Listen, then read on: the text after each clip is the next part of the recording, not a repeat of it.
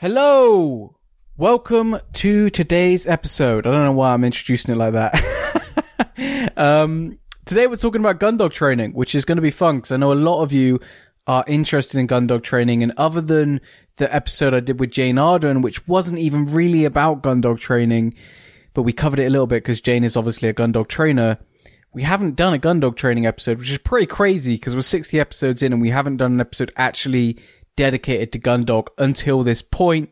But I got a real Gundog training badass in to talk about Gundog, and that is Jo Lawrence. Jo is an accredited assessor for the Gundog Club.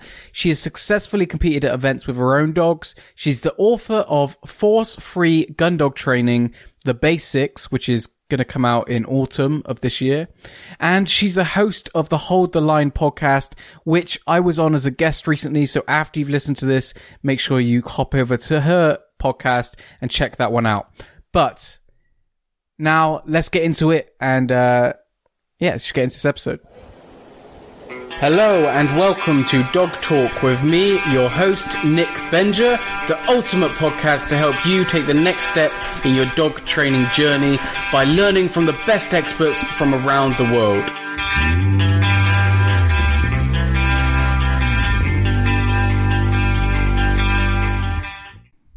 All right, Jo, welcome to the show.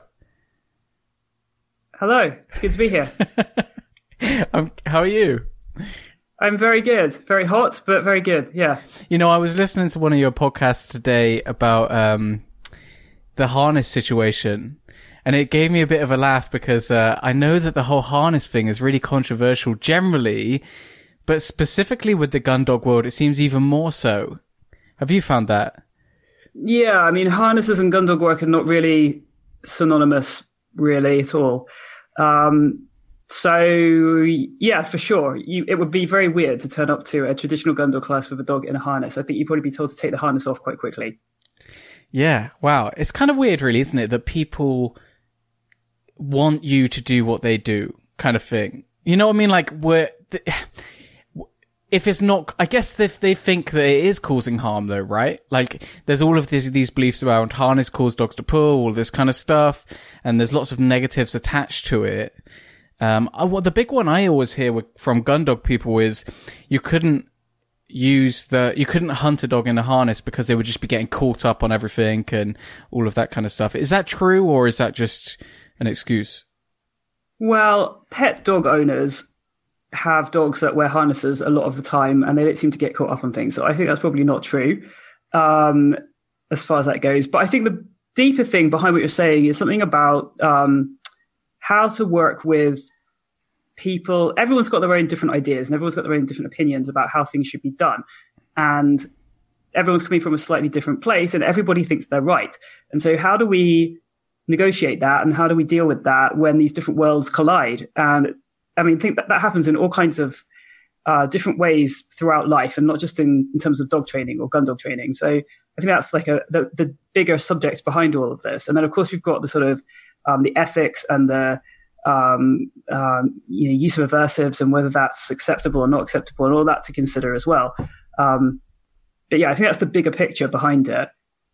So how does someone have the right to tell someone else to take off a piece of equipment? And does someone else, are they going to have to then feel they have to leave that class if they don't want to take that piece of equipment off? And you're back in that kind of that horrible situation. And how do you get someone to come around to your own way of thinking about something?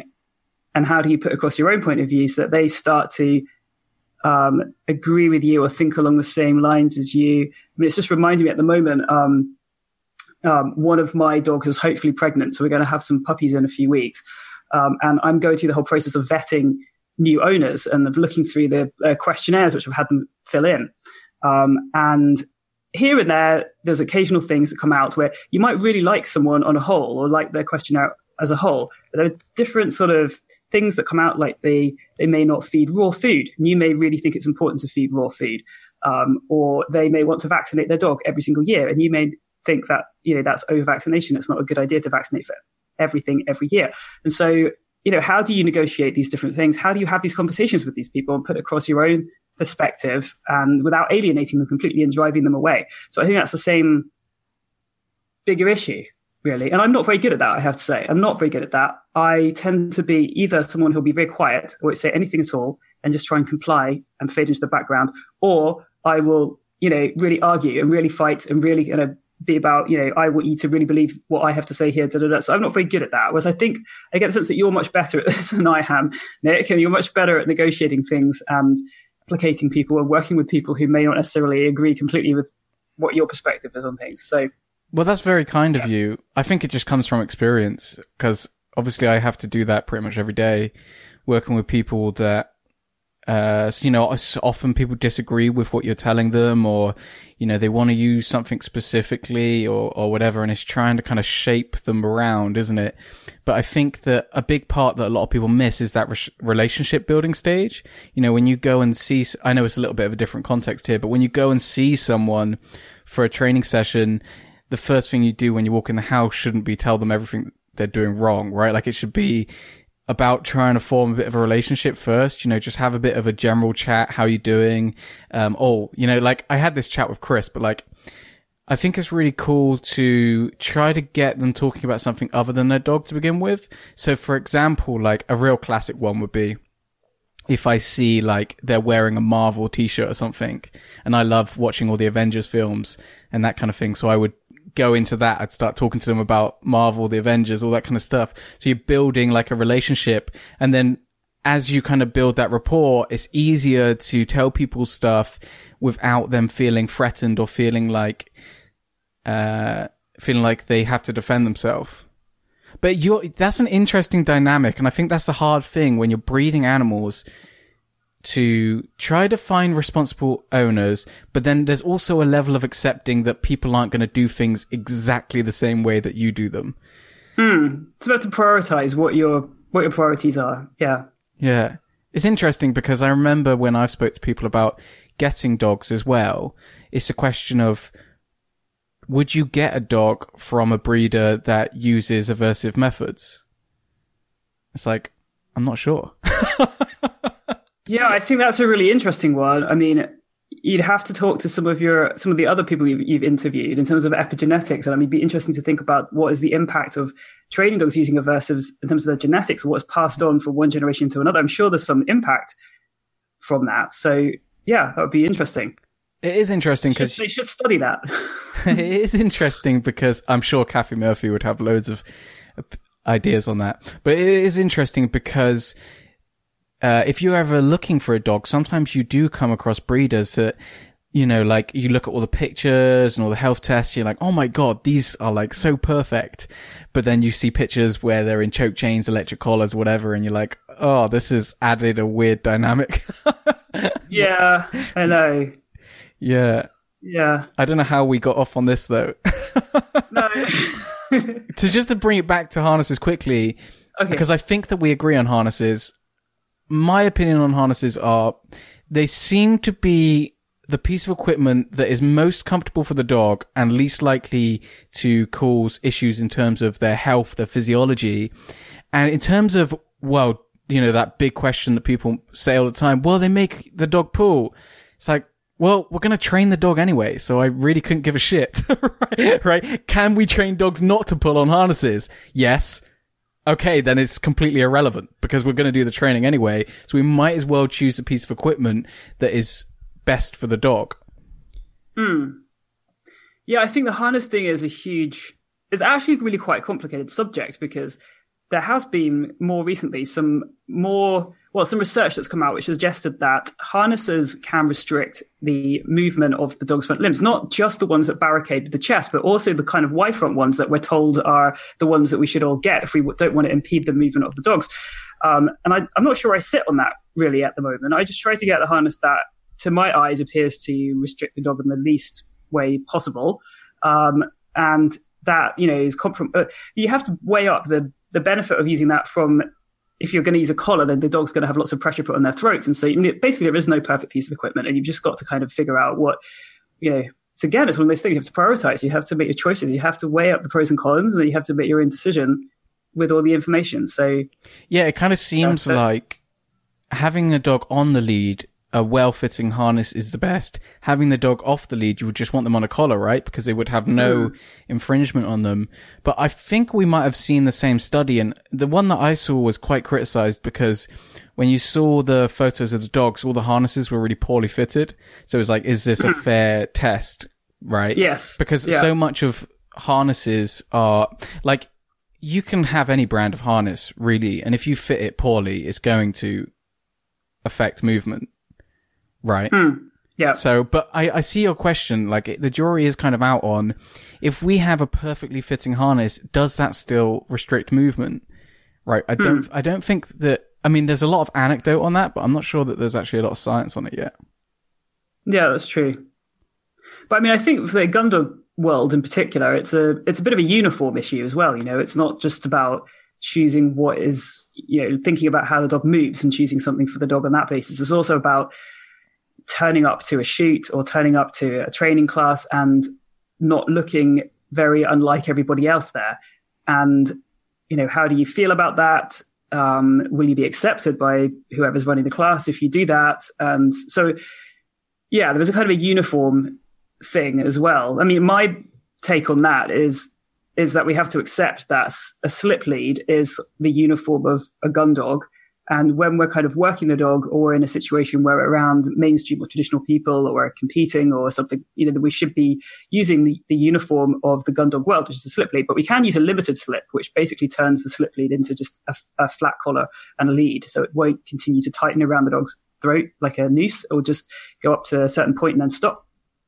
And so I think that's the best solution. And you can't tell that it's a limited slip rather than a slip unless you look at it really closely. So I think that's the solution for that situation. But then, I mean, that decision comes down to, you know, cultural stuff and the idea of not wanting to stand out too much, wanting to be accepted by the mainstream. It's a bit like, because turning up with a harness on would be a bit like turning up with a massive badge on saying, I train, or t-shirt saying, I train using force free. And, you know, it'd be a big statement, basically. Yeah. And not everyone wants to make that statement. So is it built into the rules? Or are we just... Well, actually, the rules say that the dog shouldn't run with anything on. So not even a collar on. They should be run completely without anything on at all if you're competing. So the slip lead is just used when the dog's not actually working, just to, you know, quickly put a lead on the dog. So, yeah. Yeah. So I guess it doesn't have to be. You could stand there and put your dog back in a harness, but... It just takes longer. Yeah. Yeah. No, I guess, yeah, that was a really interesting take on it, the whole uniform thing, because it was an angle that I hadn't really thought about. And we had a conversation on your podcast about balance trainers and like the best way to go about trying to kind of form relationships, build bridges, all that kind of stuff is to come at it from a non-threatening angle, right? From the kind of just like an equal footing. And I guess that this is kind of the same thing, right? Like if you go in with a harness and like you said, you're wearing that big badge, right? Maybe you're alienating people right off the go. And actually, if you go in with the limited slip, then you have more, you're kind of showing a respect, right? For the sport, I guess. And maybe you're less likely to put people off and more likely to kind of, you know, if your goal is changing minds, and I'm not really sure that should even be your goal, then that might be the way to go. Yes. I mean, it just doesn't do you any favors to alienate people before you even really have met them or know who they are, particularly when they may be judging you at some point. Yeah. So I think it's probably, that's probably it. Yeah. I mean, walking in with a harness on would be like walking with a t-shirt on, like I said, and then that would be a bit like saying, hey, everyone, look at me, you know, and you don't want to like walk into a new training class saying, hey, look at me in any way. I mean, you just want to like, you want to be, I mean, you want to be there to train your dog and to gain from the experience of working with these people, not like. That's the last thing you want to do. Yeah, that's the last thing you want to do when you're in a new group is, I guess it's like a instinctual thing, isn't it? You just want to kind of, I don't know, when I go into a new group, I just want to take it easy, right? Most of the time, just kind of like see what's going on. Yeah. Like trying to just acclimatize to the situation a bit. Yeah. In terms of Gundog, though, obviously there are lots of different gun dogs, right? Like there are Spaniels, there are Labradors, there are the Pointers. How does it differ between those breeds? Are they expected to do very different things? Or Yes. is it all relatively similar? No, it's very different. I mean, I think it's different to the point that different subgroups may not even have an awareness of what the other subgroups are doing and the form of assessments that they go through or they have. So, I mean, a spaniel would conventionally be hunting quite close to the gun because they have to be hunting within gunshot range. If they put up a bird or something and it's further away, then the bird will be lost. So they have to hunt quite close, and it's a bit like a storm in a teacup. It's like lots of activity, but in quite a small area, and the dog being very fast, but very close to you. And then your HPRs will be hunting wider area. So they do that because when they find the game, they point, and that gives you an opportunity to approach with the gun. So that's hunt, point, retrieve, right? Yeah, so they're hunting, and then when they find it, they'll point. Yeah. And then that gives you a chance to get into place with the guns, and then you can ask the dog to flush, and the dog will be steady to flush. Then you'll shoot the game, hopefully, or you could miss it, but hopefully shoot it, and then the dog will retrieve it. So that's a help retrieve, and then retrievers will spend a lot of time walking at heel, and when they're not retrieving, and then they're just sent to retrieve. So they're like the retrieving specialists, as it were. So yeah, that's so they're quite different. So what dogs fall into the hunt, point, retrieve category? Most of the continental breeds. So you've got your Weimaraner, Slovakian for Pointer. Just name those two to start because they're the two that I had. Vizslers, German Wirehead Pointers, Wirehead Vizslers, Seski Fusiks. Okay. There's lots from the continent. Okay. And the Spaniels, they retrieve as well, right? So they hunt and retrieve. Yes, sorry, I missed that bit out. Yes, they will hunt, but they don't point. So they'll hunt, they'll bustle in and put the game up, and then that's shot, and then they'll retrieve it. Okay. When they're disclaimer: I love Labradors, but why would you get just a retriever if you can choose a different breed that does more? Well, I think there's probably a lot of people who say the same thing as what you say. I think it really depends on the type of hunting that you want to do or the type of shooting that you want to do. So, like, if it's just you and you and your gun, and you've got to go out and get some food to put on the table, and it's a very small scale thing, then I think a HPR would be the ideal dog because they do it all. You just need one dog that can do it all. Yeah, but if you want to participate in a shoot, where there's a lot more stuff going on, and if you want a retrieving specialist that is very, very biddable and can be handled very precisely, then that's where the retrievers come in. So, they can be stopped and cast left and right and back. And although HBRs and Spaniels in the UK are kind of expected to do that, for HBRs at least, they're not expected to do that in the continent where they come from. So they're not kind of bred to handle in that way. If you look at like the forms of assessment that are available in the countries that they come from on the continent, they're not assessed to, be cast left and right and back. They just hunt up the game that's been shot until they find it and bring it back to you. So although in the UK we expect them to be able to do that, they're not actually bred to do that. And retrievers are kind of specialist handling dogs. So if you're a control freak, which I'm a self-confessed control freak, then having a dog that you can train to handle really well and precisely is just a slightly satisfying thing. And if you know where there's some game, but the dog doesn't know where it is, and it's a blind retrieve, that's a blind retrieve, then you can have a much greater chance of getting the dog to where the game is because you can handle them in that way and work them over quite big distances. And they're also really good with water as well. So if you've got game that's come down in water, you can do that there too. So yeah. In terms of those categories as well, is the avenue into Gundog work the same for all three, or do you have to go different routes depending on what you've got? Well, there's not any one route into Gundog work. I mean, there's lots of different places that people can start. Did you mean like a recommended route, or did you mean like a... Well, say that someone's listening to this and they're like desperate. They want to get into the Gundog stuff, but they're a little bit lost as to what they should do. How would they go about it?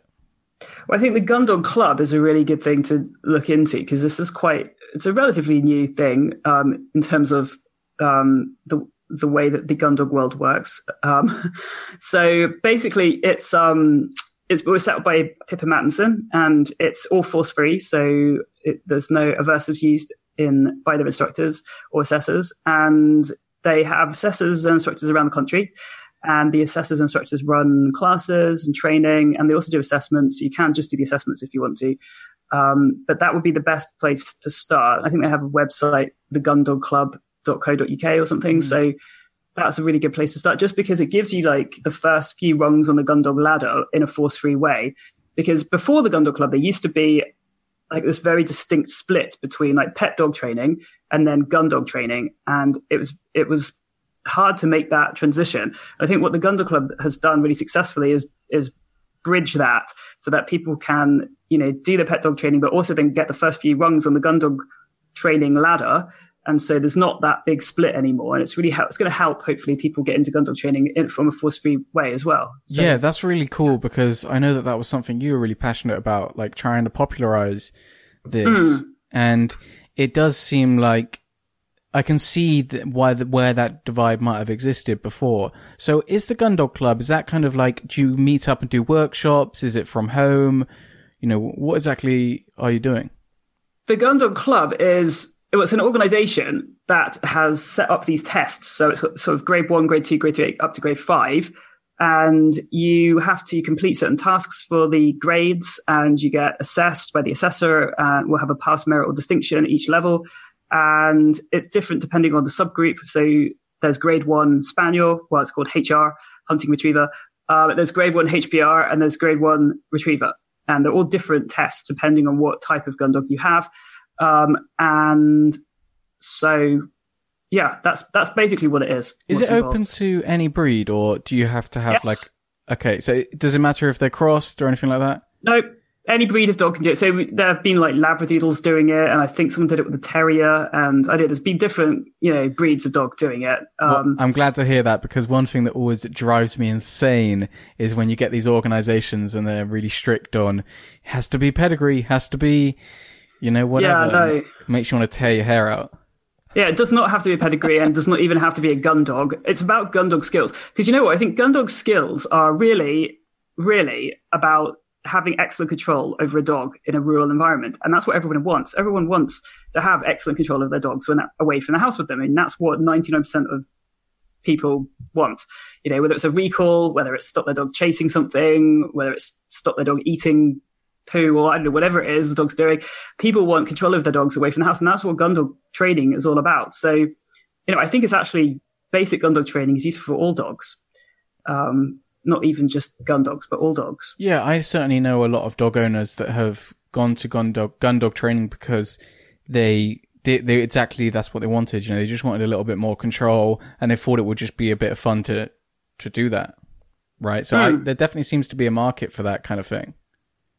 Yes, but what we kind of need is we need to encourage more people to get a bit more hardcore, because we've got lots of people who. Lots of sort of people doing pet Gundog training. I don't mean that in a sort of derisory way. That's great that they're doing that. But we also need to get more people who've come from a force-free perspective actually going through into competing and being successful. And that's what's going to really change hearts and minds, is when we get loads of people, and when that becomes much more common to have people who are very successful but have come from a force-free perspective as well.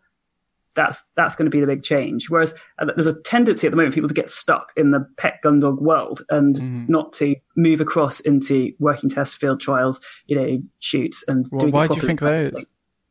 I'm not sure exactly. I don't know if they're a bit intimidated by. It can be a bit intimidating. Do you have to, when you move into the field trial stuff, do you have to do proper shoots and all that kind of stuff? Well, before you would go to a field trial, you probably want your dog to, we definitely want your dog to have experience doing the thing they're going to be doing, because it would not be very well received for you to take a place on a field trial, because there's only a certain number of places. And then to have a dog which hadn't actually, performed that task before. So you want to make sure your dog can do it, and that shoots are a great place for dogs to gain experience. It's just that I know that a lot of people that do pet Gundog stuff, they're content to work on dummies and all that kind of stuff. And maybe they feel a little bit weird about going out and actually hunting. Yeah, there's lots of stuff they can do with dummies though, which is also beginning to, move across. So apart from the Gundog Club grades, there's also the Kennel Club Working Gundog Certificate, which can be done totally on dummies. It can also be done on game, but you can just do it totally on dummies as well.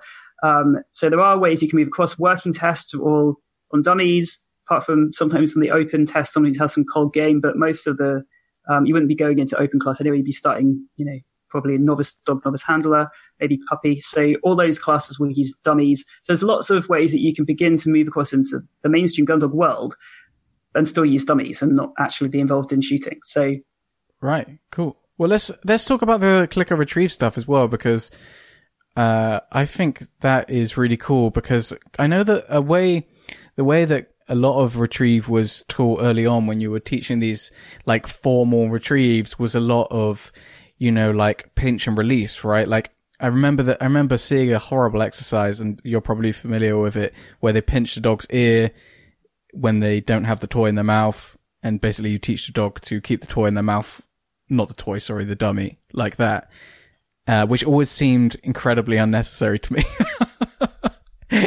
So I know that the clicker retrieve is a massive thing for you, but maybe if you could kind of give us like a small summary or introduction to what that actually is.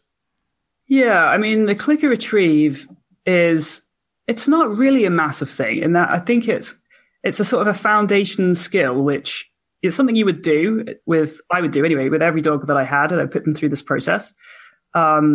So once it's done. And, you're then moving on and working on loads of other things. So it's not like this massive thing in that respect, but it is an important thing to do, I think. So basically the clicker retrieve. So what you described there, the process of pinching the dog's ear, is called force fetch. So that's very common and popular in North America, particularly for training gun dogs. So yeah, they would either sort of, what you do is get your thumbnail and you would bend back the dog's ear against their collar, their normal flat collar, and you would dig your thumbnail into the cartilage of their ear. So that would hurt because it's quite sensitive inside the dog's ear. Then the dog would yelp, and when the dog yelps and opens their mouth to yelp, you'd stick your bumper or your dummy in their mouth, and then you would release the pressure. They call it pressure because they don't like to call it pain. So let's say pressure. So they would release. Yes. So then they would take that off the dog's ear. And then the dog learns the quicker they get this thing in their mouth, the quicker the pain stops. And then there are other versions of this. So there are like toe hitches where they'll get something between the webbing of the dog's toes, and they'll like hurt the webbing between the dog's toes with a piece of string or something. And so when the dog opens their mouth, then it's just exactly the same thing, but using a different part of the dog's body. And then they can also transition that across to the e-collar. So the e-collar causes pain, and it's exactly the same way. And that way it works in a remote way away from the dog. Okay, let's say that we have someone that has done one of those methods. Why is the clicker retrieve preferable? Well, the clicker retrieve is preferable because it's clearly preferable because it doesn't cause any pain. It doesn't cause any conflict in the dog. So if you watch videos from North American videos showing dogs that have been force fetched retrieving, you can see all kinds of behaviors that they have, which are a result of this process they've been through. You can see them sort of chomping the dummy, and they're mouthing it, and they're kind of rotating it around in their mouth as they come in to deliver it to the handler. And sometimes the solution to this, for some bizarre reason, is to cause the dog even more pain. So like to hit the dog under the chin, like as if that's going to stop the dog from mouthing the dummy, to cause them even more pain or discomfort or fear. So all of that is created, that mouthing is created by the conflict. The dog doesn't want to come up to the person. They're scared, they're anxious, they don't like this whole process. But they also have no choice. They have to bring it back because they've been force fetched, and they know that if they don't bring it back, then what's going to happen? So that conflict results in this chomping of the dummy. Joe, I think that this is why so many people are a bit scared of Gundog, right? Like, I think that the Gundog world, more than most, still has that reputation of being a little bit brutal. Yeah, but I should say this is not commonly done in the UK, in Britain. So this is something that's done in North America. I wouldn't say it's never done in the UK. There probably are some people who probably do it, but it's not the common way that you would teach a dog to retrieve. If you went to classes here, you would be taught to do things like, make squeaky noises, throw the dummy away, run away, so the dog wants to chase after you with the dummy, and then pat the dog very, very calmly while they're holding the dummy, and praise the dog and not be in a rush to take the item off the dog. And so it would kind of be molded in that sort of way. So there wouldn't be probably any of us is involved in doing it in the UK way. But the downside would be that the retrieve wouldn't be broken apart and put together in a way that the dog understands all the component parts. And so frequently it will fall apart. And you get people with different problems, like the dog goes out and picks the dummy up, but they drop it and get distracted on the way back. Or the dog comes back and then they drop the dummy at your feet and then, all that kind of thing. Or they want to play keep away. They've got it in their mouth and they dance around at a distance from you, but they don't want to deliver it. Or they're just not interested in it. Sometimes they'll do it and sometimes they won't do it, and they'll run out and they'll just won't bring it back. And so there's not a consistency to it.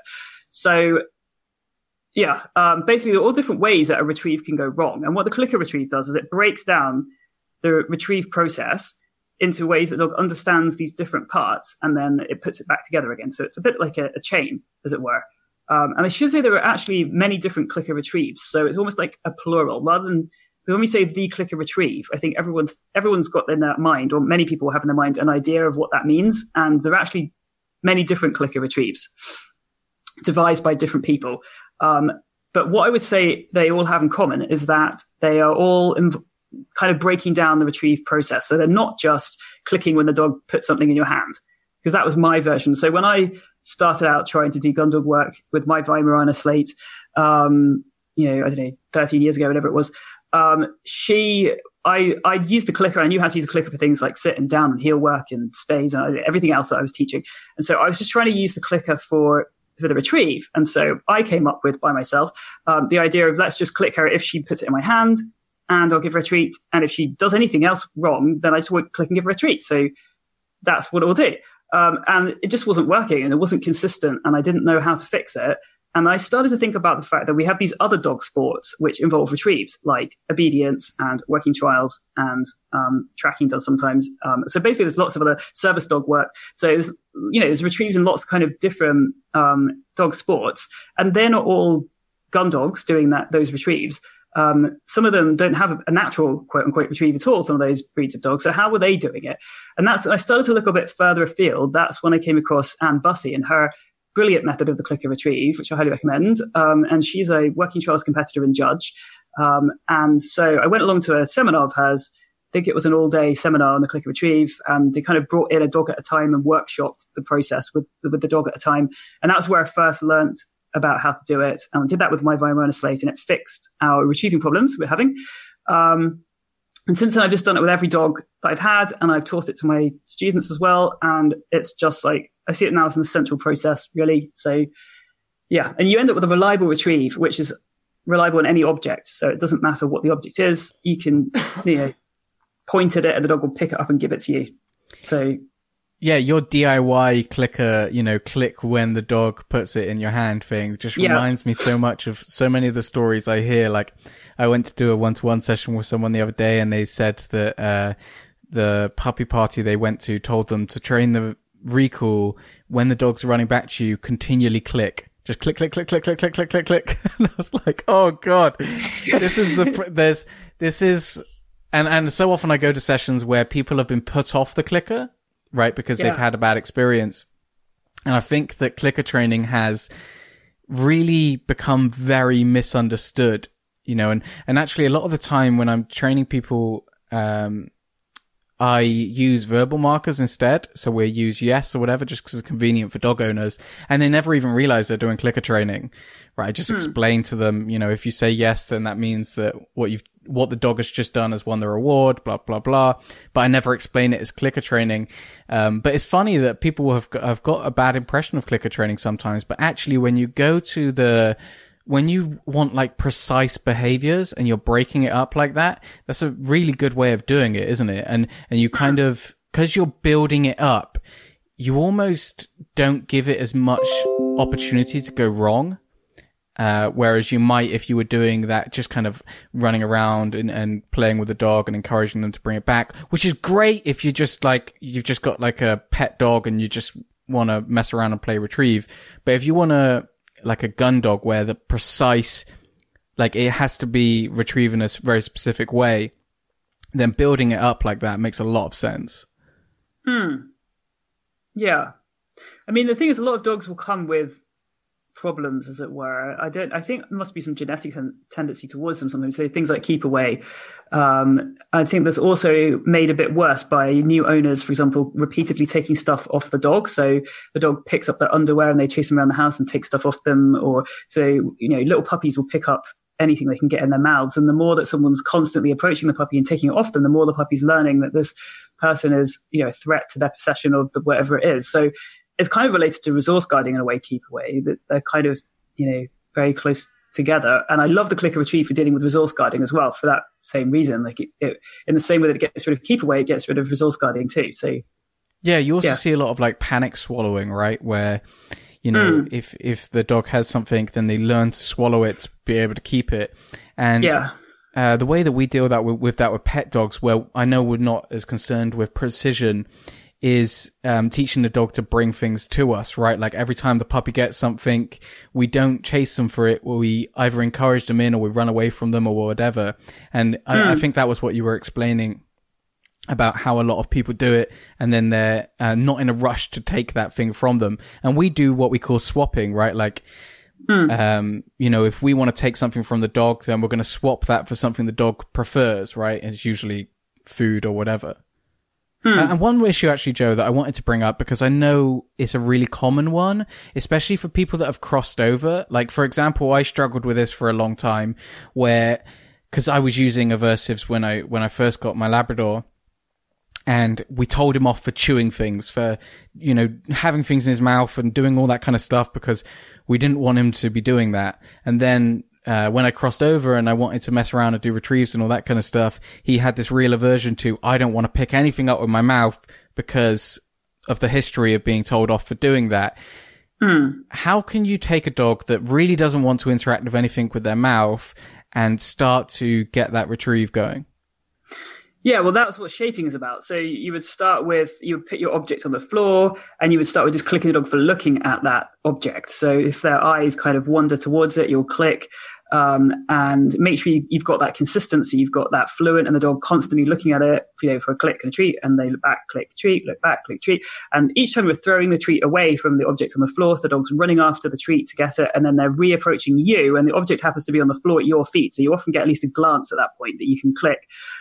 Once you've got the glance, you can then, usually it's quite easy to get a sort of an approach. So if you delay the click and don't click as soon as they look at it, they'll often walk up to it a bit closer, and you can click that approach and that sniff maybe of the object. And then there comes a little hurdle where they have to actually get their mouth around it. And that's often a little hurdle which people find difficult, and you have to kind of break it down a bit. Some dogs will just go straight to that and there's no problem at all. Other dogs will do things like you'll have to break it down to pushing the object a bit harder on the floor. So you might click only the times when it wobbles on the floor and not click if it's static on the floor.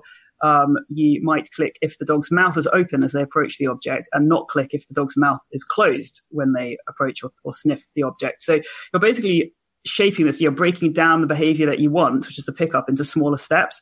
And then eventually you get your pickup, you get the dog's mouth going around the dummy, and you'll be clicking as the dog picks the dummy up from the floor.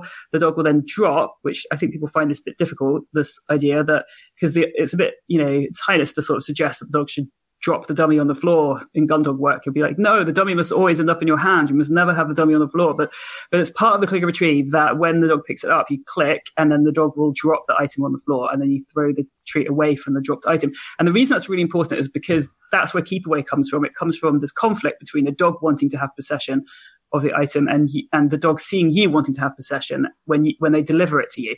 And so you can get rid of this conflict by not attempting to take possession of the item for quite a long time until you've shaped the rest of the process. So yeah, and then you get a hand target. So this is, by the way, a hugely simplified overview of the click and retrieve process. So you would teach a hand target without the dummy, and then you would put the hand target in whilst the dog's got the dummy in their mouth. So you get the dog coming back and touching your hand whilst they're holding the dummy. You would then still let it fall to the floor because you don't want to be taking it off the dog yet. And yeah, that's basically, after you've got that really consistent, then you might 1 time out of 5 take the dummy off the dog, and then slowly increase that if you see there's no problems happening.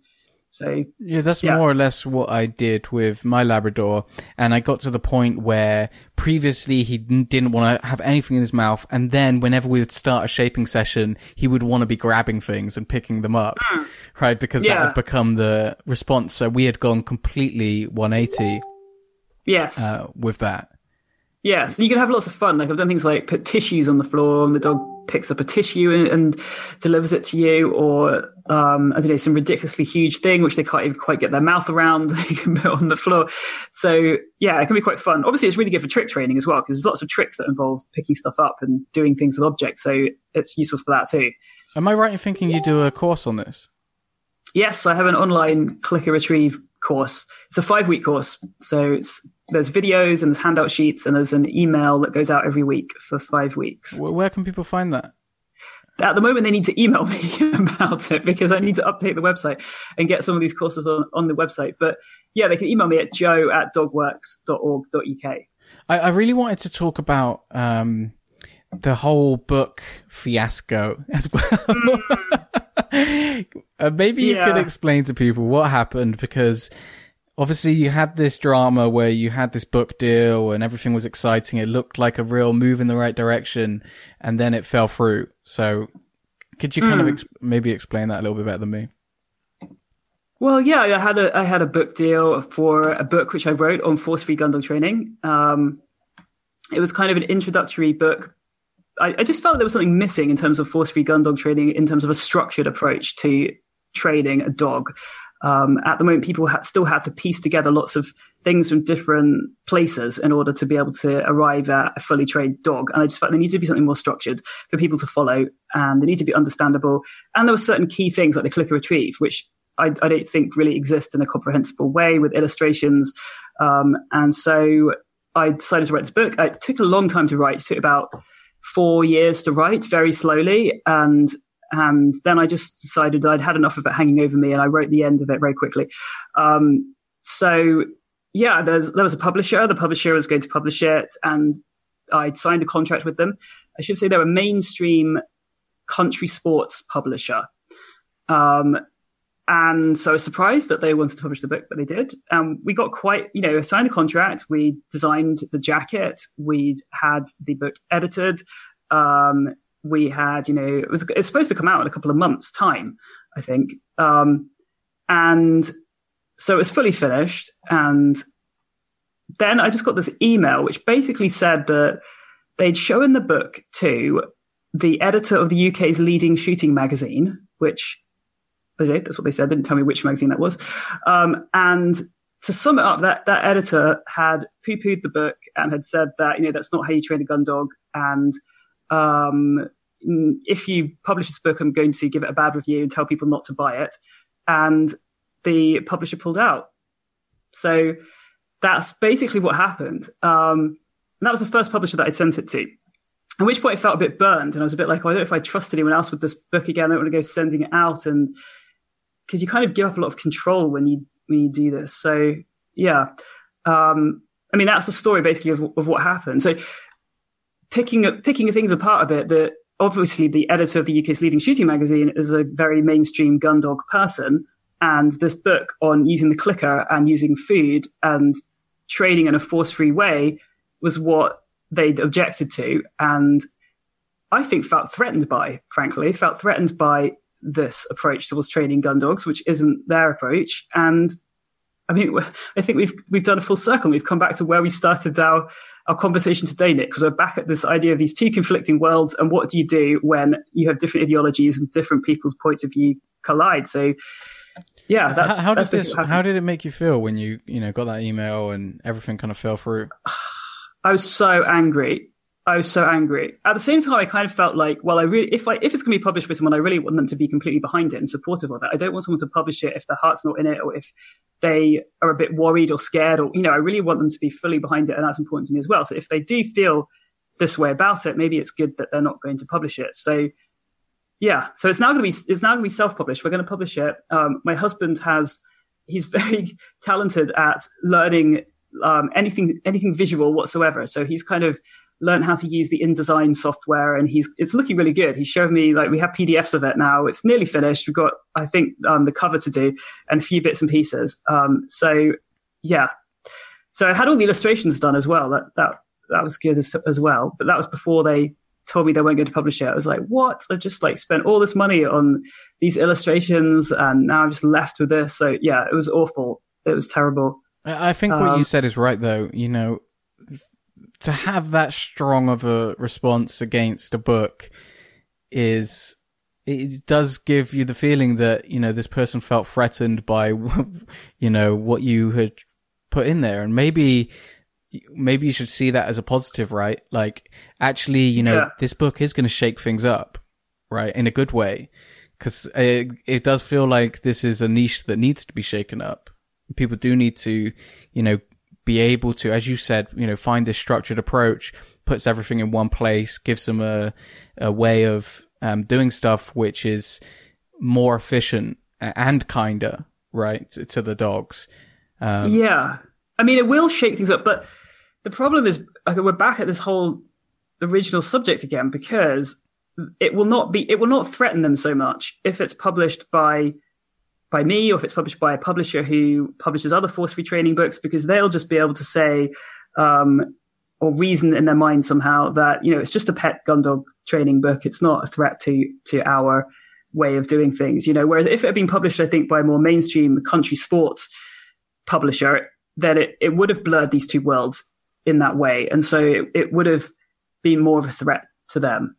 And that we're back at that kind of idea of there being these two separate worlds in the Gundog community, of this sort of pet dog training versus, you know, this is how we do things properly, people in the mainstream, and trying to kind of blur those two and get more pet dog trainers to be very successful in the mainstreams and infiltrate that is important, I think.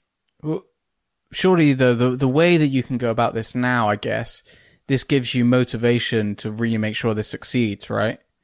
Because, I mean, not only because it's really going to change the way people think about Gundog training, but also to kind of show these people, like, come on, guys, you missed an important point, hopefully, in this transition to a more modern way of training Gundogs. And actually, like, we had this conversation again, and, you know, we've had it before, but, like, if we can show people that this is, not only are we, like,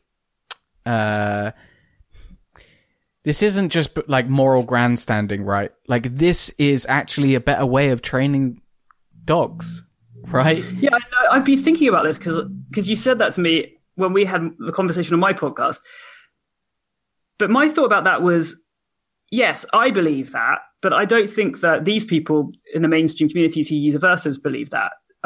They really believe that to train a dog effectively, you have to use punishment. It's not effective if you don't. And, you know, you can't just say yes, you have to say no as well. And, you know, all of that sort of thing.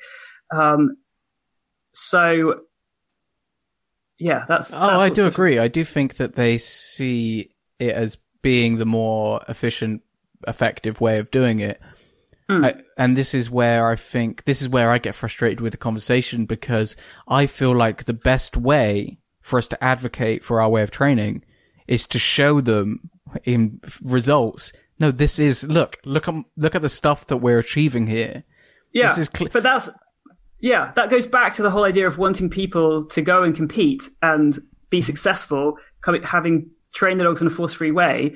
That would be seen as proof that, you know, this works with more and more people. But, you know, it doesn't really work like that, because what happens, and this is the problem, is that we're back to the idea of someone turning up in a harness to a mainstream Gundog training class, because people don't want to turn up and go, hi, I train force free and look at me, look at how successful I am, we're going to win this working test.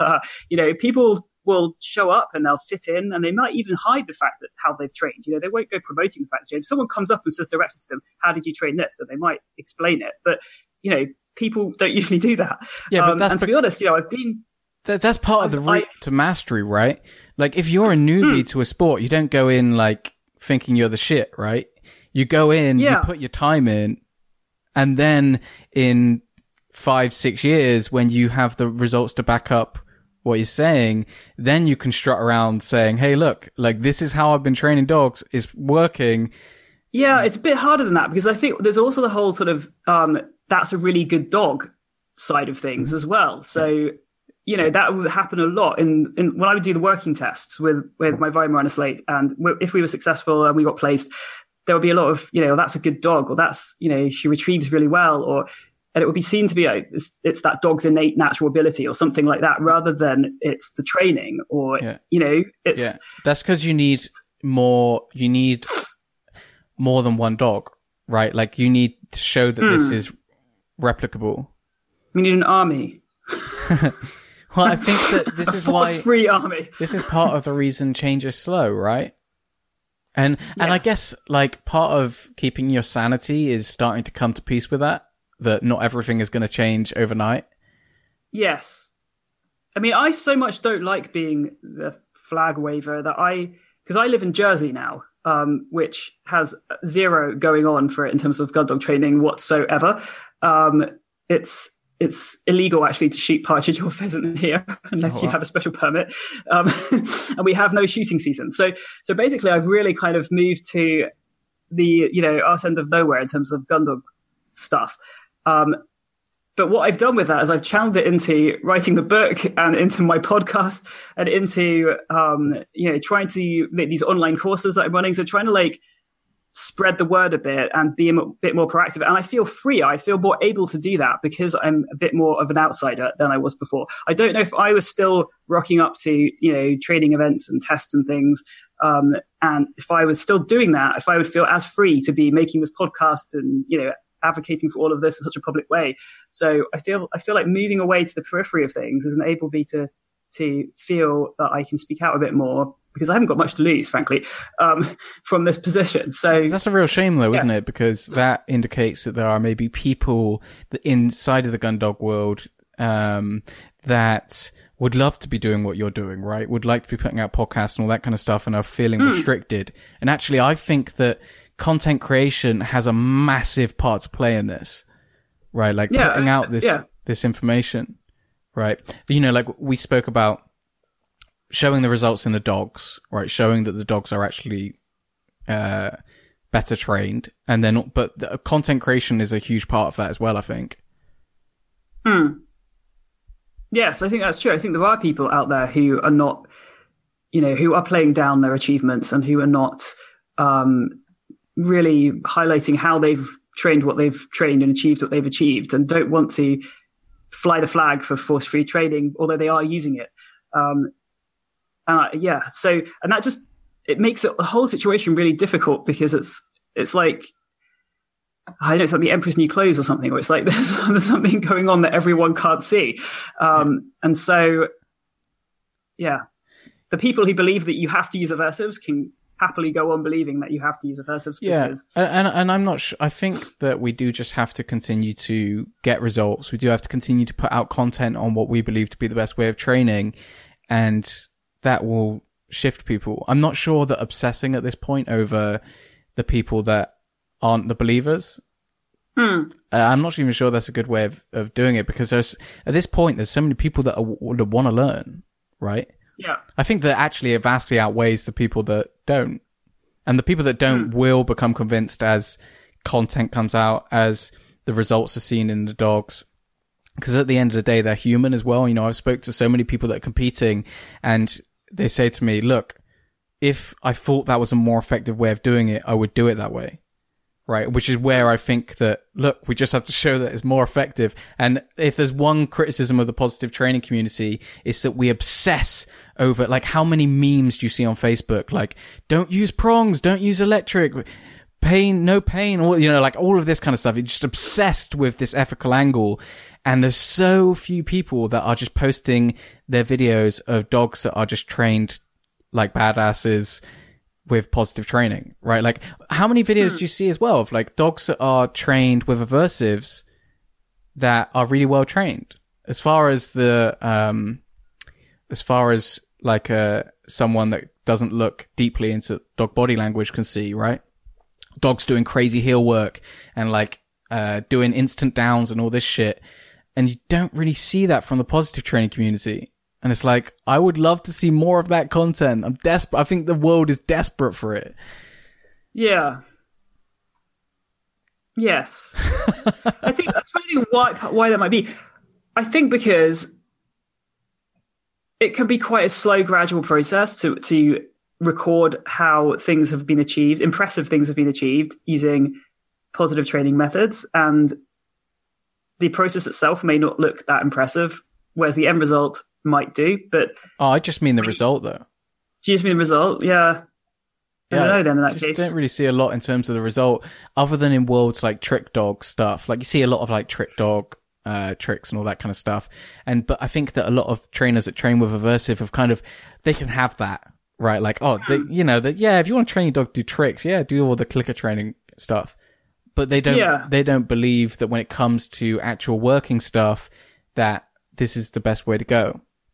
And I think part of that is the content isn't really out there showing really, or the competition results or whatever, showing it done. And I would love to see more of that kind of stuff. One thing that, I've been thinking about this recently because some of my clients achieve things that aversive trainers claim are impossible all of the time. Right? Like, I've wrote a few emails about this recently. I had a training client that recalled her dog off sheep, right? Dog's never been trained with aversives, right? There are people that write online, you can't do that without an electric collar, blah, blah, blah. It's like, well, this person has done it. She's not even a professional. I've just coached her through the process. Or, all the time I'm working with dogs that are reactive, they're aggressive. No, you can't rehabilitate them by pushing cookies into their mouth. Well, I'm doing it, right? Like we're doing that all the time. And the thing is, us as reward-based dog trainers, we are doing this kind of stuff frequently. I think we need to be a little bit better about documenting it instead of I think it might also be that these people are saying that because they can't. So it's a limitation of their training ability. So they don't know how to do whatever those things are that you've just listed. They don't know how to break down the behaviors into small enough component parts that they can be successfully trained, whatever it is. Yeah. So, and because they can't, they believe, therefore, it is not possible. And that's the thing, that they have to acknowledge and accept their own limitations, first of all, before they're going to be able to look further for answers elsewhere. Well, I think that if I was a crossover trainer, well, I am a crossover trainer, but if I was like deeply into the balance stuff, I would want to see, firstly, I want to see the results, right? I want to see dogs that are capable of working to the level that the aversive dogs are, right? So I can see, hey, look, no, they're capable of doing it as well. And then I would be interested in things, or even really, to be honest, I think just human nature, you want to see better, right? Like I want to see that they're able to do better things. Then I'll be interested in, hey, Joe, sign me up for the clicker retrieve because I saw what you did. Right. Yeah. or whatever it is, whatever program.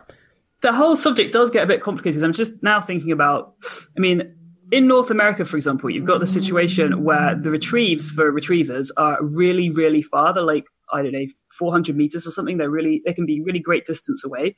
And the argument is that because the way that these competitions are assessed, that the precision is so important that you've got to put the dog right on the retrieve. You can't, in the UK, for example, it would be acceptable to put the dog into the general area of the retrieve and then to tell the dog to hunt up that area. And the dog would hunt in that general area where you've put them to find it. Whereas in North America, you would want to nail the retrieve. You want to have the blind, the dog runs right onto it, and they're able to be handled with that level of precision. And so their argument is that when you're working at that kind of distance, that if the dog blows you off, if the dog takes a cast wrong, that you need to have an e-collar on the dog in order to be able to have that level of precision or handle the dog to that degree of, precision. So I think we eventually get to a point whereby you have to actually question the assessments themselves and think that if this is an assessment, which if it's true that in order to be successful at this type of assessment, competition, whatever, the dog has to be trained aversively, then maybe the assessment itself is not a fair or valid or acceptable or form of assessment. I think that's. I think we can have it both ways. Yeah, I think that's an interesting hypothetical, right?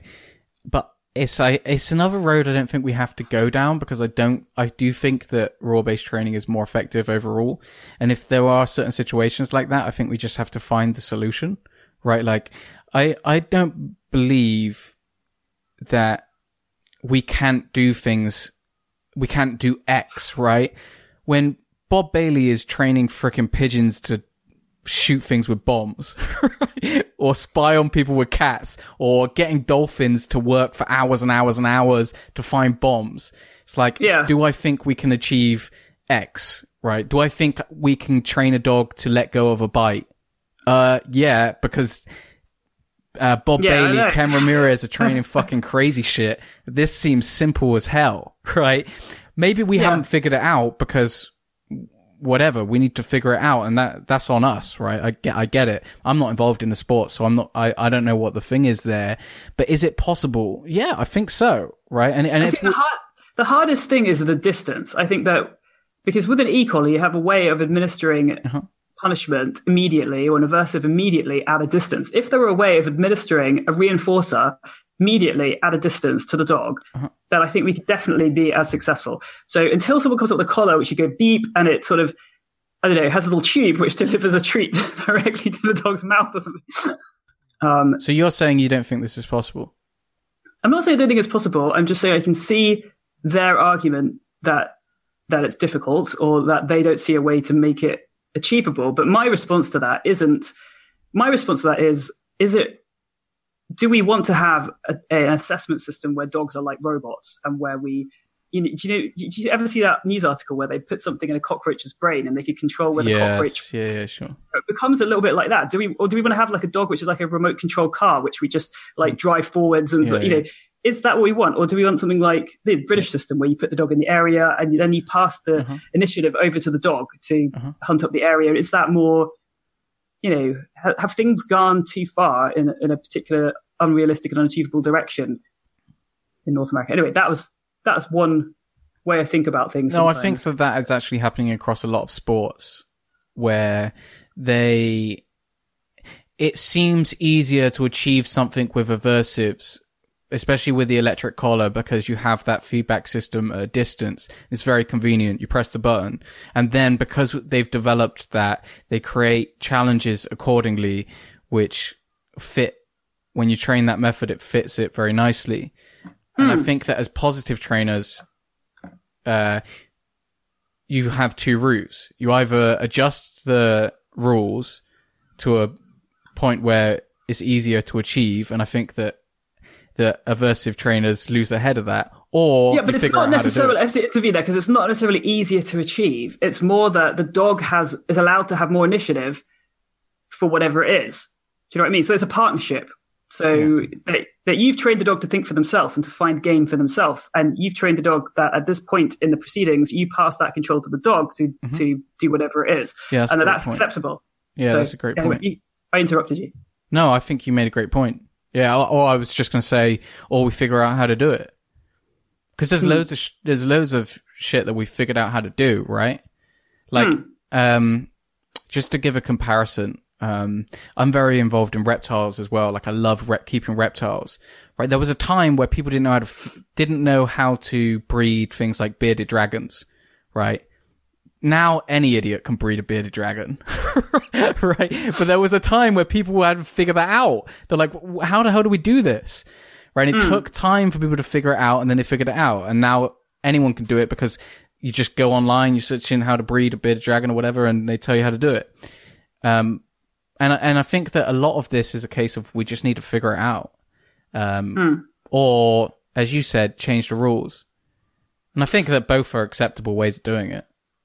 Because you see, the impact is also on the dogs as well, and the breeding of the dogs and the genetics too. Because if you breed dogs which you kind of have to train using an e-collar, because they're very sort of, for example, with HPLs, they're very into hunting, they're very driven, they're very, they're not biddable, and they're not being bred to have a natural biddability, but they've been bred to kind of need to have the e-collar as a form of control. And that's just what's happened for generation after generation after generation. Then you end up with this dog which you may well actually have to use the e-collar on or keep on a lead, if you want to have control over it. Whereas in the UK, I think part of what's valued in dogs generally is biddability, which means the dog wanting to work with the handler, wanting to cooperate, valuing the reinforcers that the handler has, and the sort of social interaction between dog and handler becomes a part of the reinforcer too. And so I think that we end up with we breed that sort of dog instead. Do you know what I mean? So I think that's a really interesting point, because I see that in some breeds, in the protection stuff, especially where they are highly resilient to stress. And I think I spoke about it on the episode with Patricia McConnell, where I was like, I think that a lot of the reason they're so resilient to stress is because that's what's needed in order to succeed with the training methods that are being used. Yeah, exactly. Absolutely, yeah. Yeah. Yes. Interesting. And that's why we get some dogs which are quite sensitive, which have been bred maybe in the UK. So you get dogs which you just go, I don't know, if someone were to go no to that dog, it would like immediately stop what it was doing. Like it would experience that as quite a strong aversive, just that no.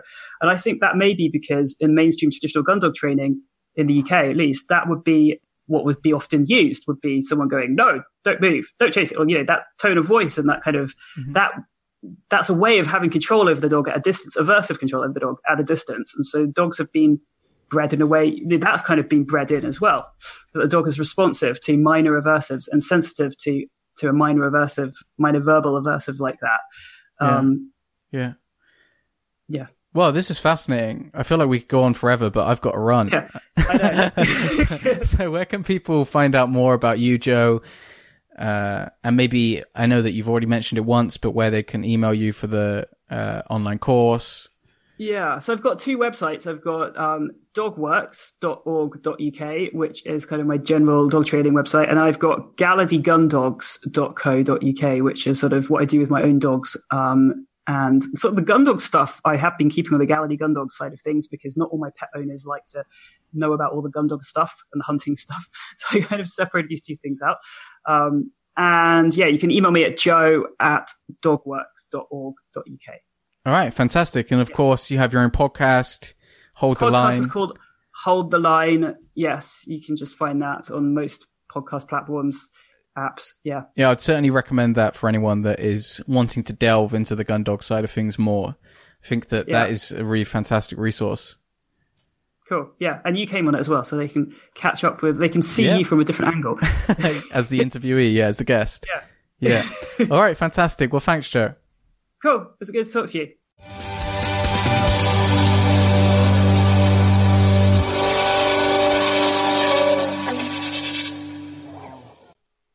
Hey, I hope you enjoyed that episode. Jo is a really cool dog trainer, but she's also a great gun dog trainer, and her podcast is well worth checking out. Certainly one of my favorites in this niche.